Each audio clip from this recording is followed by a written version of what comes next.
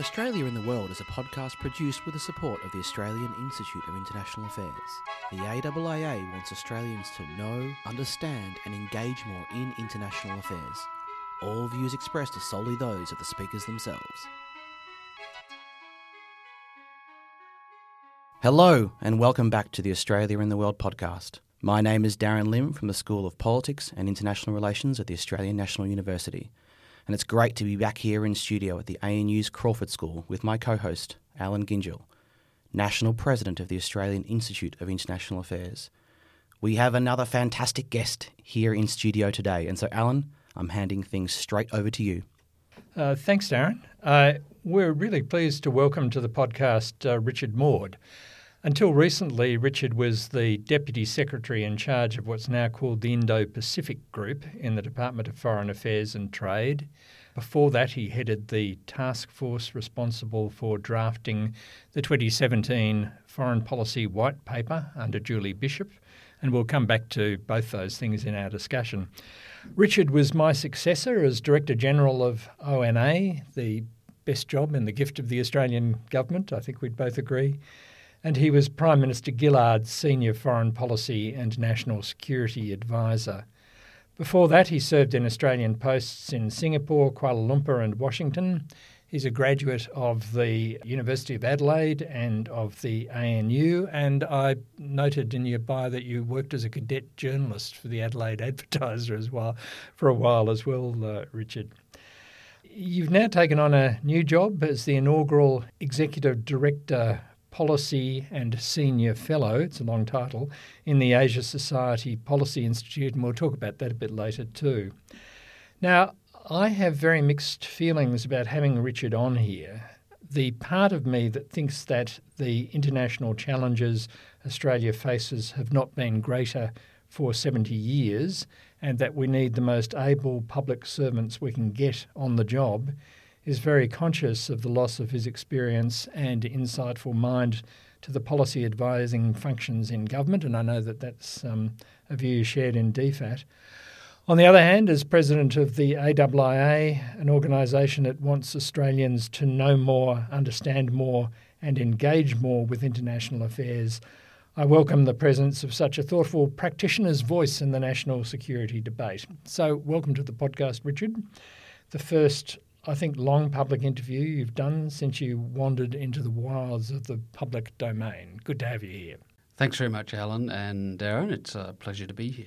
Now, as I began by noting, you were until recently in charge of the Indo-Pacific Group in DFAT, and that was part of a reorganisation of the department that followed on from the sort of structures you identified in the 2017 Foreign Policy White Paper.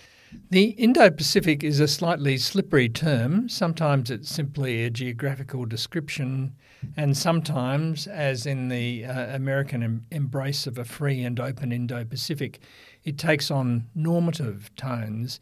So how do you think about the Indo-Pacific, and what is Australia's Indo-Pacific strategy? I think for me, the term Indo-Pacific is a way of thinking about the region. It's a mental map. Peter Varghese, also former head of ONA and secretary of the department and very distinguished former colleague, sometimes said that the use of the term Indo-Pacific was an act of imagination as much as anything else. But I do think it's important for us to have adopted the use of the Indo-Pacific, and it does shape the way we look at the region and the way we think about the region, and it does have some influence, I think, on policy. It helps us think about Asia in particular in a horizontal way as much as a vertical way. So we're all very used to looking straight north to Asia, but these days we also have to look west to India.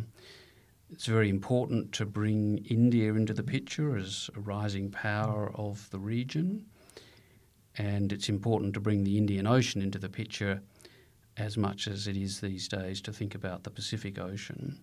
So for all those reasons, Indo-Pacific is for Australia a term that's here to stay.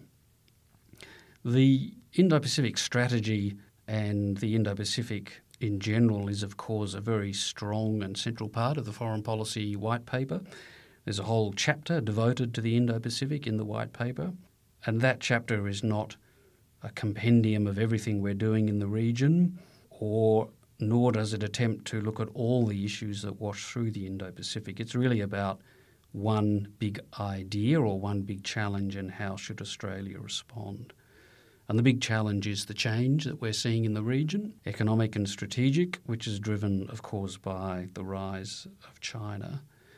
The White Paper accepts that China's power and influence will continue to grow in our part of the world relative to everybody else, including the United States.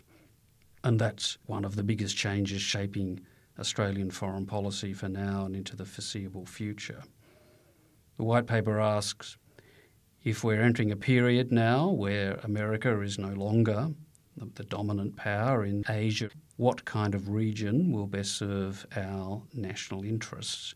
How should it work? How do we protect our security and our economic interests?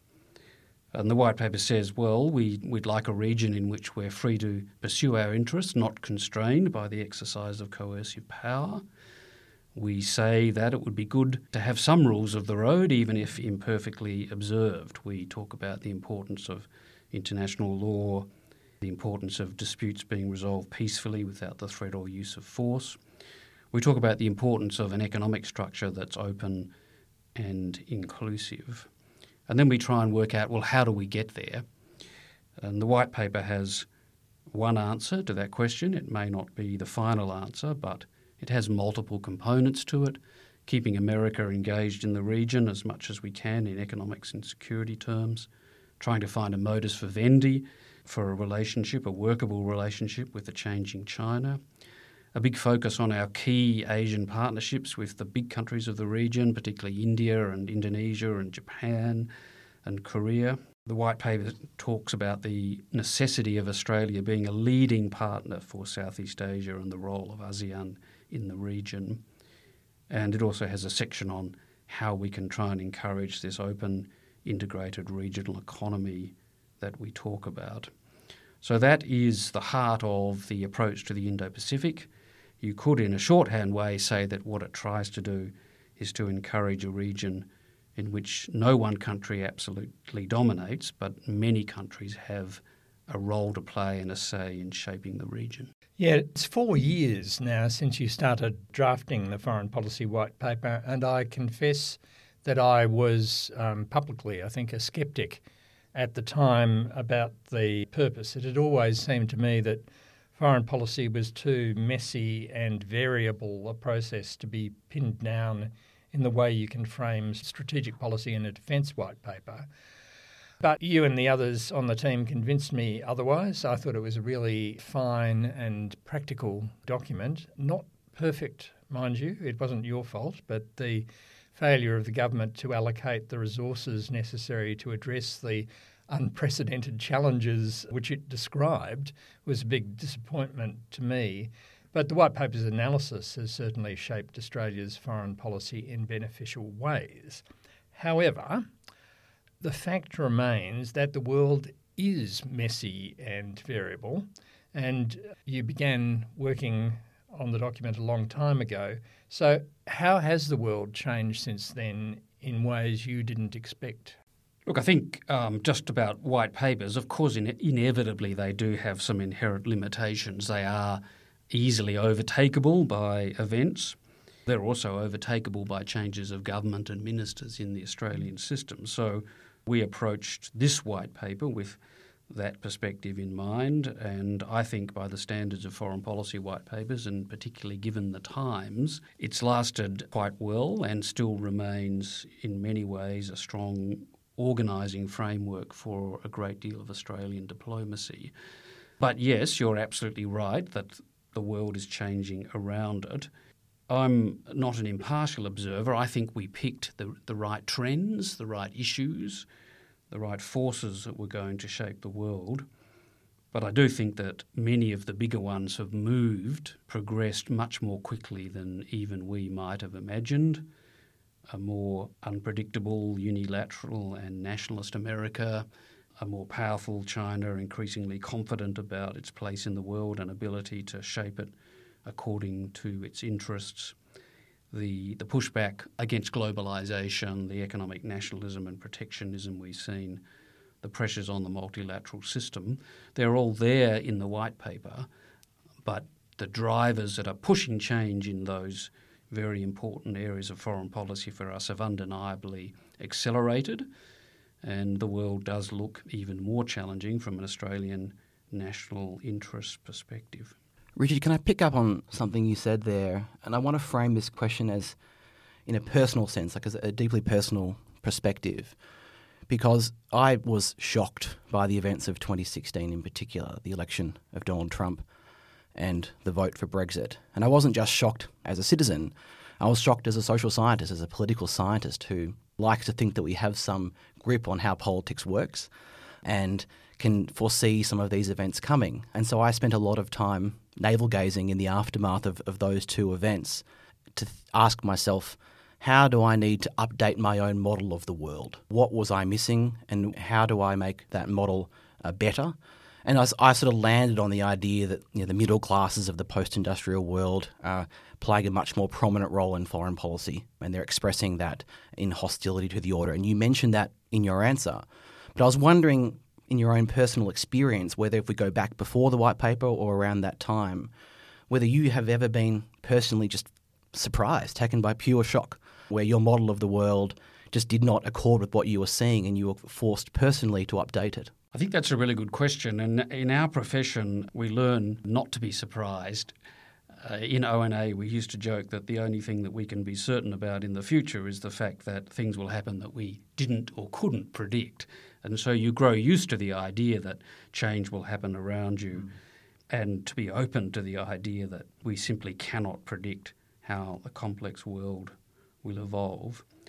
I think your point about the middle classes is really important to grapple with, because if we don't understand the forces that are driving that sense of discontent or vulnerability or cultural alienation, those forces that have helped propel Donald Trump to the presidency and partly lie behind Brexit, then we can't understand the modern world and we can't shape policies to adjust to it. And those forces are still very powerful. In Australia we see them, but we're partly insulated, I think, because of the structure of our economy has sheltered, in some ways, Australia from the most significant impacts of globalisation. But in America, there's no doubt that trade competition, technological change has meant many jobs and many industries have been lost. There's no doubt that sections of the American community feel uneasy and a sense of cultural alienation about globalisation and modernisation. If you have a look at what's going on in the American election campaign, if you read through what the Democratic candidates are all saying about foreign policy, it's striking how often you hear those two words, the middle class, a foreign policy for the middle class, a trade policy for the middle class. So we have to engage with them. I haven't really answered your question about whether things have happened that have really surprised me. I suppose there are a couple. I thought that even amidst a Trump presidency, that the obvious benefit to America of its alliances and partnerships around the world, even more so at this moment of global change and grappling with a peer competitor of the type that America has never had in the form of China, that it would be self-evident, that it would be good policy and in America's national interest to protect and support allies and partnerships. But that's simply not so under the Trump administration. There are many in the administration who do see the value of partners' alliances, but the president himself seems to see many of them as a burden and an encumbrance.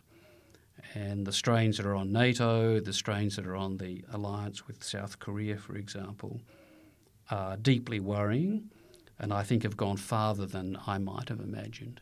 Great. Well, if I can pick up on your acknowledgement of the relevance of the middle class and bring this back to Australia, because certainly my interpretation or reading of Prime Minister Morrison's repeated rhetorical emphasis on the concept of sovereignty in his foreign policy worldview as speaking directly to those kinds of concerns. This is the way he is seeking to position the government in response to those kinds of pressures.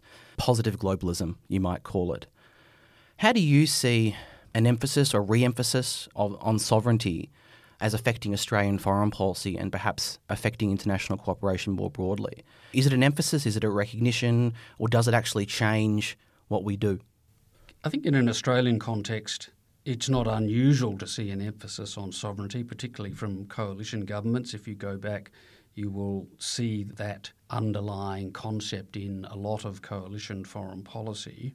In the national interest was the title of the first foreign policy white paper that the government did. Precisely. And if you look at, say, Europe, the idea that Australia would ever enter into an arrangement where we cede some of our sovereignty to a supranational organisation, and I mean, it's quite inconceivable. As someone else once wrote, Australia is very much in the modern world and not in the European-style glamorous postmodernism. So I don't think it's entirely unusual for a coalition prime minister to emphasise sovereignty. I do think there is something in that speech and in the use of that term that does respond to a feeling that globalisation, if you like, has overreached and there needs to be some correction to it. I think reading the PM's speech is really important, though, because if you do read it carefully, he's not for a moment suggesting that Australia could or should walk away from the multilateral system. He is interested in how to make it work better, including for Australia's national interests, and which bits of it, because it's very big, are most important to Australia. There are a couple of risks in it, and for me the main one is that if you look at all of the big global challenges that we face, and climate change is perhaps the perfect example, to get to a collective good, every country is going to have to give something up, is going to have to pay some price or take some risk to make a compromise. That's the only way to get a truly global outcome on climate change. And if everyone is privileging sovereignty first and foremost and not prepared to make those sorts of national concessions voluntary, then it becomes harder to get everyone to do it, to get that collective outcome, which is what multilateralism is meant to achieve. You mentioned before the interest that Australia has in a rules-based international order, and that whole concept was central to the white paper. But when you wrote it in 2017, the focus was on China's refusal to abide by the UN Law of the Sea Convention in the South China Sea. So rules-based order was actually code word for UNCLOS in the South China Sea. But since then, other dimensions of the order have come crumbling around us, some of them, as you noted, because of the actions of our allies. So from your perspective, is there still an order to defend? And if there is, how does a country like Australia do it? I think there is still an order to defend. Order is probably not the best word to use. We actually tried not to use rules-based order very often in the paper. Personally, I don't like it very much because it takes power out of the equation of global order, and power remains the primary organising principle of global order. But it's also undeniably true that built on top of that foundation layer of power, if you like, is a rules-based component where countries come together to try and build an international system that facilitates cooperation and finds answers to some of our biggest challenges. Clearly that system now is under immense pressure from multiple directions. China's challenge is one of them. The narrow nationalism of America First is another challenge. The sheer complexity of many global challenges, the difficulty of finding solutions, the willingness of countries to pay the price to find solutions to them is another challenge. So all those pressures are piling on top of the multilateral system. We see it, as you implied, very strongly in the World Trade Organization. We see it in the human rights world. We see it in climate change. So what's left to do? Have we reached the high water mark? I suspect for the time being we have, but there are many reasons to keep persevering. First of all, there will always be some kind of rules-based system. It is vast. Bits of it work perfectly well, often out of the sight of ordinary people. The rules that keep the postal service going, the rules that keep aeroplanes in the skies and help manage shipping traffic, for example. So there will always be some component of it. That's one reason to persevere. A second reason to persevere is that as a middle power, even one that tries to be active and ambitious in its foreign policy, it will always be in Australia's interests, as the White Paper says, to do what we can to help create a global system in which outcomes are not determined only by power, by how big and ugly you are, if you like. A third reason to persevere is that these big challenges aren't going to go away, and the solutions to them are only going to come from multilateral cooperation. Now, that cooperation might not look like the sorts of multilateralism that we've seen in the past, everyone in based on a deal where nothing is agreed until everything is agreed. And you're already seeing that, for example, in the World Trade Organization with plurilateral rather than worldwide organizations. You're seeing it in a way in the climate change, which has just picked up, and the Paris Agreement has sort of picked up with where America left off and is still going on. Climate change is another good example because business and state governments are also forging ahead on climate change. So all of this cooperation will keep going, whether or not the system looks as global as it once might have looked. I'm struck, or I wonder about the parallels between what we're talking about with sovereignty and what the Chinese would call non-interference in the internal affairs of other countries. And putting to one side whether China actually adheres to this principle, does a stronger emphasis on sovereignty, or perhaps the overreach of globalisation, or perhaps shifting balance of power in the world, require a liberal democratic nation like Australia to pick and choose what issues it wants to prosecute? Does it require us to place less emphasis on liberalism and on democracy in the interests of getting cooperation on truly global issues like climate change or war or trade? I think that's a great question, and you'd probably get a different answer, 10 different answers if you ask 10 different people. My answer to that is no, we shouldn't and don't need to go down that route of trading off, if you like, the things we believe in for multilateral outcomes for a couple of reasons. One is, again, if I go back to climate change, which apologies for using it as an example, it's actually very much in China's own interests to contribute to a global solution to climate change. So in that sense, I don't think we need to make the kind of trade-off that you're talking about to get to an outcome. And I think that applies in many other parts of the multilateral system where it will actually be in China's interest or even in America's interest to come to the table and reach an agreement. The second reason is I happen to think, and it's a deeply personal view, and we could do a whole separate conversation on this, that to the extent that we can manage it in this very different era, encouraging and supporting what you might call the liberal dimensions of the global order are actually important to Australia because they go to the sort of country we are. So we shouldn't give up on trying to prop up, support and defend universal human rights. We do need to think about how we can help those individuals and communities that have not benefited from globalisation, but it's not in Australia's interest for the world to close down. You know, the idea of openness, which is very much a liberal concept, still works, I think, pretty largely for Australia, whether you're talking about trade or investment or skilled migration.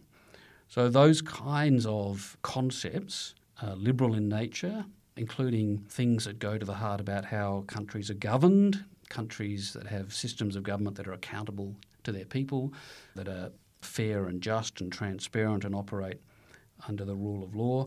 Those are things that are important to us and we shouldn't give up on them.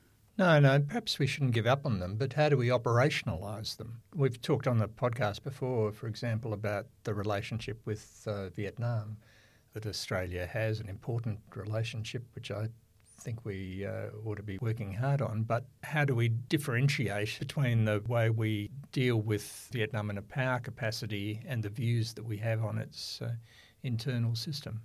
I think it's possible to do. We're used to having to manage this, particularly in Asia. I have said and written elsewhere recently that in this era, Australia can't afford to make values the primary driver of our engagement in the region. If we do that, we will close down the window of opportunity we have now with countries like Vietnam. But I do think we have more capacity to be clear about the things we believe in and to stand up for them without damaging those relationships. There's a natural tendency, including in the Department of Foreign Affairs and Trade, to worry about damage to bilateral relations if we stand up for these kinds of principles. But when we actually do it, we do find that we can manage relationships and keep them going. Now, we can't change Vietnam's system of government, but we can be clear about the aspects of that system of government that we think are not fair, not just, not transparent, and that's the way we should approach it. A couple of months ago, Alan and I ended up doing 2 episodes focused on China, one arising out of his piece in Australian Foreign Affairs and one following all the breathless headlines on foreign interference back in November, December.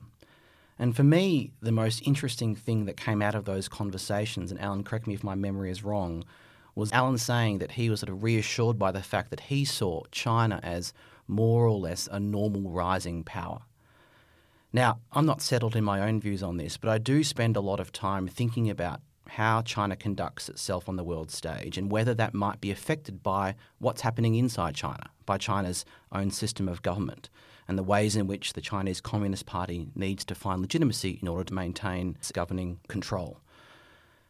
From the point of view of Australian foreign policy and indeed long-term thinking, how prominently do China's domestic arrangements figure in your model of global and regional world politics? Well, personally, I think they're very prominent. I do think, if this was the point that Alan was wanting to make, China is by no means the first and won't be the last large country to discover that it's immensely powerful and that it can use that power to advance its national interests, often in a very tough-minded way. And we shouldn't at all be surprised by that. I do also think that even if China was a democracy, it could very well still be a handful for a country like Australia. After all, America is a bit of a handful for us these days. Indeed. But having made those 2 points, I do think that China's domestic political arrangements are a significant factor in the way that we have to shape our foreign policy at the moment. China has become much more authoritarian. We've seen ideology come to the fore and a significant investment in the idea that the party must remain at the centre of everything.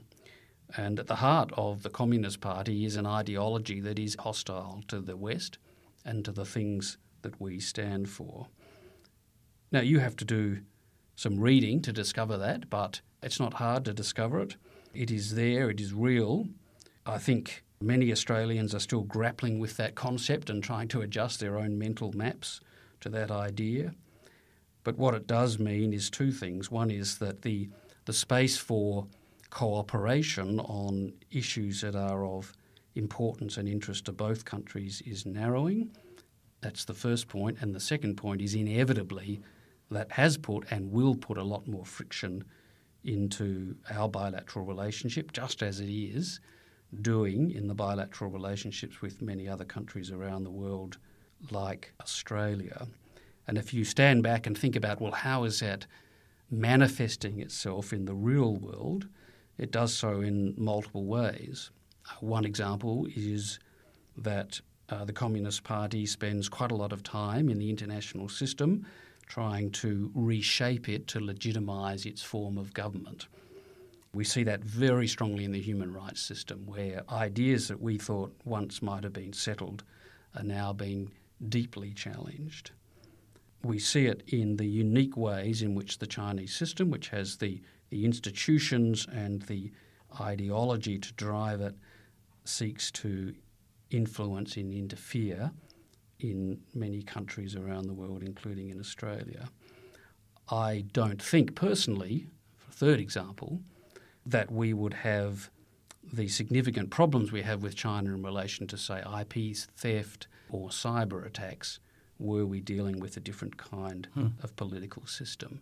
So it does matter quite a lot, and for the foreseeable future, I think this is the China we have, and we're going to have to find out a way to manage the relationship, which is incredibly important to us, of course, to find a relationship that's workable, to try and find that space where we can do things together that meet our mutual interests, but also for Australia to protect ourselves from some of those risks that are inherent currently in the Chinese system. Richard, as of today, late February 2020, what do you wish you understood about China itself or about its role in the world that you feel you maybe don't quite understand well yet? What's the biggest question mark for you? Well, I suspect there are very many things that I don't understand as well as I should about China. It's a big, complex country, and I don't speak Chinese. I think there are probably a couple of things that I'd pick out. One is the future direction of the economy. I think this is a really central issue, of course, when one thinks about the future of China.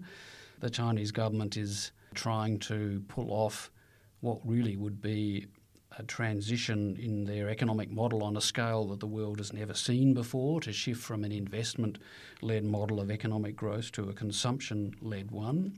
And there's an inherent tension between that objective and the party's very strong impulse for control and stability and order. So the economic reform story is patchy. It's kind of a couple of steps forward and then one or two back, and it's hard sometimes to work out what is the net balance. Are they going to be able to do enough to make this change, to sustain economic growth into the future? Or will they not do enough and fail, not to have the Chinese economy collapse into the rubble? That's not going to happen, but perhaps into a period of growth that is underperforming, a bit in the way we saw this long period of Japanese growth, which has been very low, crushed under a mountain of debt and a set of policies that haven't quite transformed the economy in the way they know they really need to. I think all of that is important for China domestically, but it's also important for the world because China is such an engine of global growth, and also because the more China does over time liberalise its own economy and open up its own economy, then that removes some of the stresses and strains that are in the international system, and in particular in its relationship with America.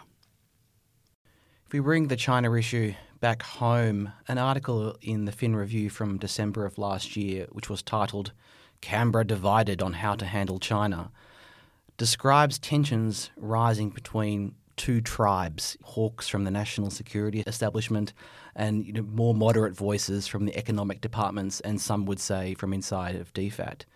Do you accept the premise that there are two tribes operating? And if so, is there a problem here? No, I don't really accept that premise, and I don't like the analogy. It's an easy one to make, and it's a good headline for a newspaper. We are grappling with, as Alan said, perhaps our most difficult external environment since the end of the Second World War.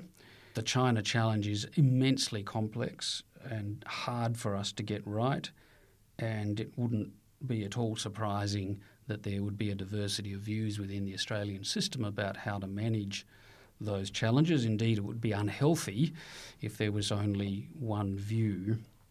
I think there's a couple of things to remember here. One is that the public services job is to give advice, and it's actually governments that make a decision. It is not the job of ASIO or the Australian Signals Directorate to talk to government about the economic or other costs of a particular recommendation they might be making on a security issue. Their job is to identify risk and to ask and answer the question about whether they think they can mitigate that risk sufficiently. It's the job of others in the system, including DFAT, but also the Treasury and other agencies, to layer on top of that further advice. What are the possible consequences or trade-offs or costs of taking that step, whether they be in competitiveness or consumer cost or a risk to the bilateral relationship. So the real issue here, I think, is to give government advice that is fully integrated, that has the security dimension, but also advice from across the public service about implications of any particular decision, and then governments can make the decision. And we are in an environment where we are always going to be trading off interests in the way we make these decisions. And quite often governments, particularly in the recent past, are prepared to pay or risk a short-term cost for what they see as a long-term benefit to manage a potential risk or to reinforce Australia's sovereignty. I think it's not to say that the system's perfect or that we can't find ways to bring this advice to the government more effectively. A couple of things from my own observations. Sometimes the integration of that advice that I talked about happens quite late in the piece, so that a lot of work is being done on the security dimensions of an issue, and then a bit late in the piece the rest gets bolted on. And then a second thing that strikes me is not all of them, but many of these issues are very technical because often they go to our telecommunications networks or our critical infrastructure. It's quite hard for people who say don't design telecommunications networks for a living to look at a piece of security advice and know whether, okay, that's convincing, or no, I have actually no idea whether this is strong and sound advice or not. And on a few occasions I've wondered whether in our own system we need something like a chief technology officer or some other part of government that has this expertise, if you like, a second opinion on the risks of these very technical issues and how they can be best mitigated, if at all. Richard, why have Australian diplomats and those of us who believe that foreign policy is a critical element of Australian statecraft failed so comprehensively to convince Australian governments and the Australian public to invest in it? Is it the issue itself or the way we go about it? It could be a bit of both. I can think of a number of reasons why this might be so, although they may not totally explain the problem. One possibility is that there isn't a burning platform in the sense that Australian diplomacy is undeniably very strained and stretched at the moment, and the department's budget is under immense pressure, but it's not yet broken. And it's interesting to compare this to the going back to the American election campaign. Well, again, if you go through what the Democratic candidates are saying, well, they don't say much about foreign policy, actually, which I suppose shouldn't surprise us. But one common theme is the need to reinvigorate American diplomacy because they argue that it's become degraded under the Trump administration and that it does need fixing. And although it's under strain, Australian diplomacy still has a pretty good track record. So I think governments look at it and say, well, maybe they look at it and say it's not broken, so we can keep pushing it. Another is the general budgetary environment. So governments have been focused on bringing the budget back to balance. Money is very tight. That doesn't help. A third issue, I think, is the politics of giving money to diplomats, say, over security agencies works less well, particularly for coalition governments. Another possibility is that governments sometimes, I think, struggle to see diplomacy in the whole, so they can go on an overseas trip and have a fantastic program and be very generous in their praise for the embassy or the High Commission that's pulled that off. They can be very generous in their praise for a successful trade negotiation or the outstanding job that our consular corps does.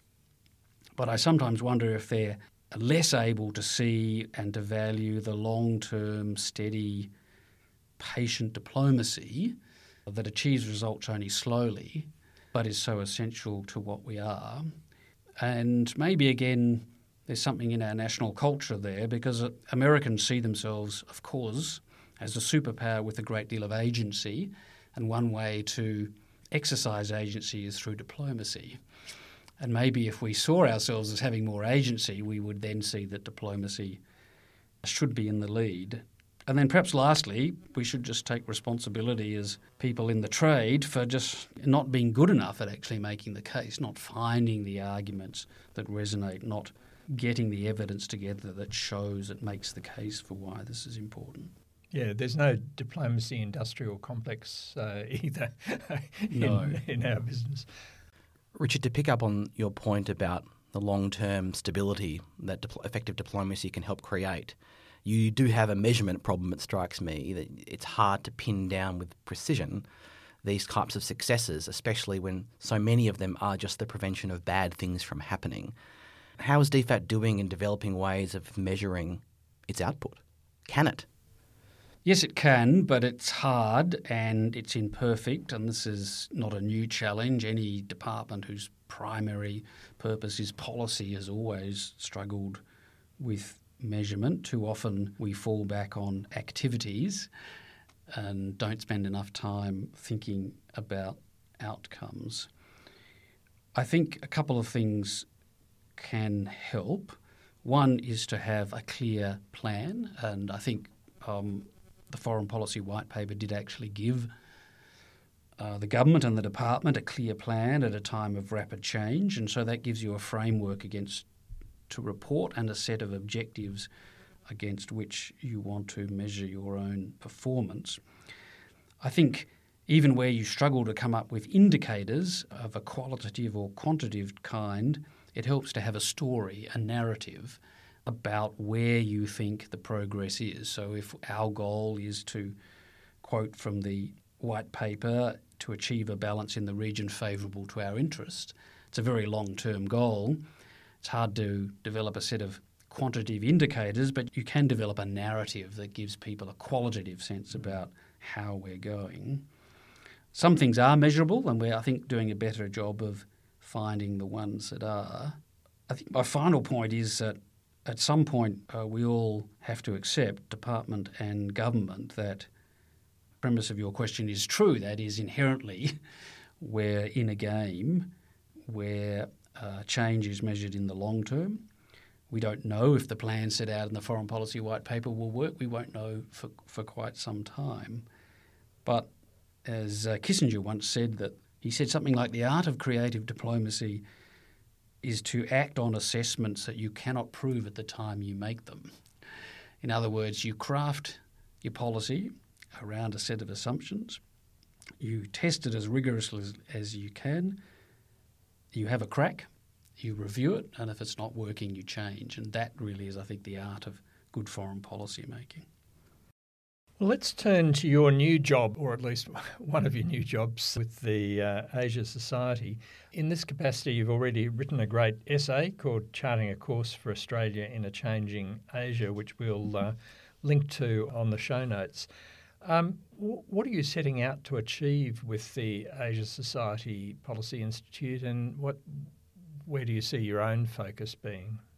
I'm very excited to have the opportunity to work with Asia Society, and it's in some ways, given the jobs I've done and come out of, it's a great luxury to be able to slow down a bit and to be given an opportunity and a platform to think about some of these very difficult challenges and to write about them. What I hope to do is two things. One is to contribute to an informed public discussion, and that was the point you made right at the beginning, Alan. It's a bracing change for a public servant who's used to spending all of his time avoiding getting any mention in the media. But we are in a period of Australia's history where it's very important for there to be a diversity of voices in the public debate about foreign policy, what our options are and how we can best go forward. And I hope still, even from outside of government, to be able to illuminate policy choices for our policymakers. It's quite hard to do, as you know, Alan, from outside of government. Governments are very busy. They're inevitably, perhaps more than ever, focused on managing the issues and the crises of the day. But I do think they are in the market for thoughtful insights about complex problems. I think there are a bunch of issues that we've talked about today that are fundamentally important to Australia's future prosperity and security, and they're going to be my focus. What do we do about China? What do we do about America? What does global order look like? Where are our interests likely to lie? For the Asia Society Policy Institute, I'll be doing some work on Southeast Asia. They've done some terrific work, the New York outfit, very strongly focused This is the institute headed now by Kevin Rudd. That's right. They've done some great work on China and America and on Korea and on trade. They haven't done much yet on Southeast Asia, so I'm hoping to give them some thoughtful material looking at the region, the big trends that are shaping change in the region and what that might mean for Australia and for the world. So there is more than enough to get on with and not enough hours in the day. That's true. But just look, one follow-up on that. There are now lots of think tanks and academics out there trying to attract the attention of ministers and senior policy advisors in Canberra, as you noted. From your own time on the other side of the fence, what did you learn about how they should do it?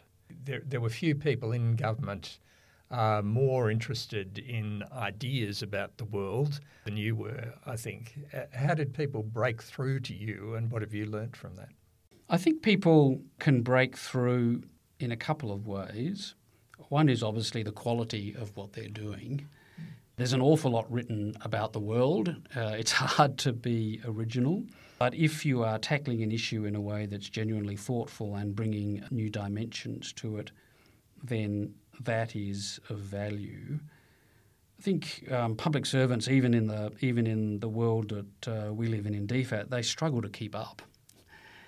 And an important way of keeping up is to read broadly, including what think tankers and academics write, because they do help illuminate issues for you. I've always been a big fan of insight. It's a word, Alan, you're probably familiar with. It's a word that intelligence assessment agencies use quite a lot. I think insight's really important for two reasons. One is policy's always hard. If there was a good and easy solution to a hard problem, someone would have thought about it. And so it's not often that you can really, from outside the system, crack a really hard policy nut and come up with a genius idea. The other reason is, of course, it's very hard to be certain about the way in which the world will change and to be accurate in your forecasts. But if you have deep understanding of an issue or you bring its challenges to light in interesting and different ways, then you're providing insight. You are making policymakers think about an issue in a different way, or building their knowledge about an issue, or contesting their own framework for it. All of those things are incredibly important to good policy making, because if we were ever in an era where there is a danger in getting trapped in your own analytical assumptions and frameworks, then we are now. And I used to find that contestability, if you like, that bringing of insight, that challenging of my own views and assumptions from outside government to be really valuable. To which Darren and I would only agree here. Richard, it's been a great pleasure having you on the podcast, and we hope to engage with you further in the future. Thanks a lot. Thanks, Alan. Thanks, Darren. Thank you. Well, that's all for today's episode of Australia in the World. As always, we want to thank AIIA intern Isabella Hancock for her help and Rory Stenning for composing our theme music. Thanks, and talk to you again soon.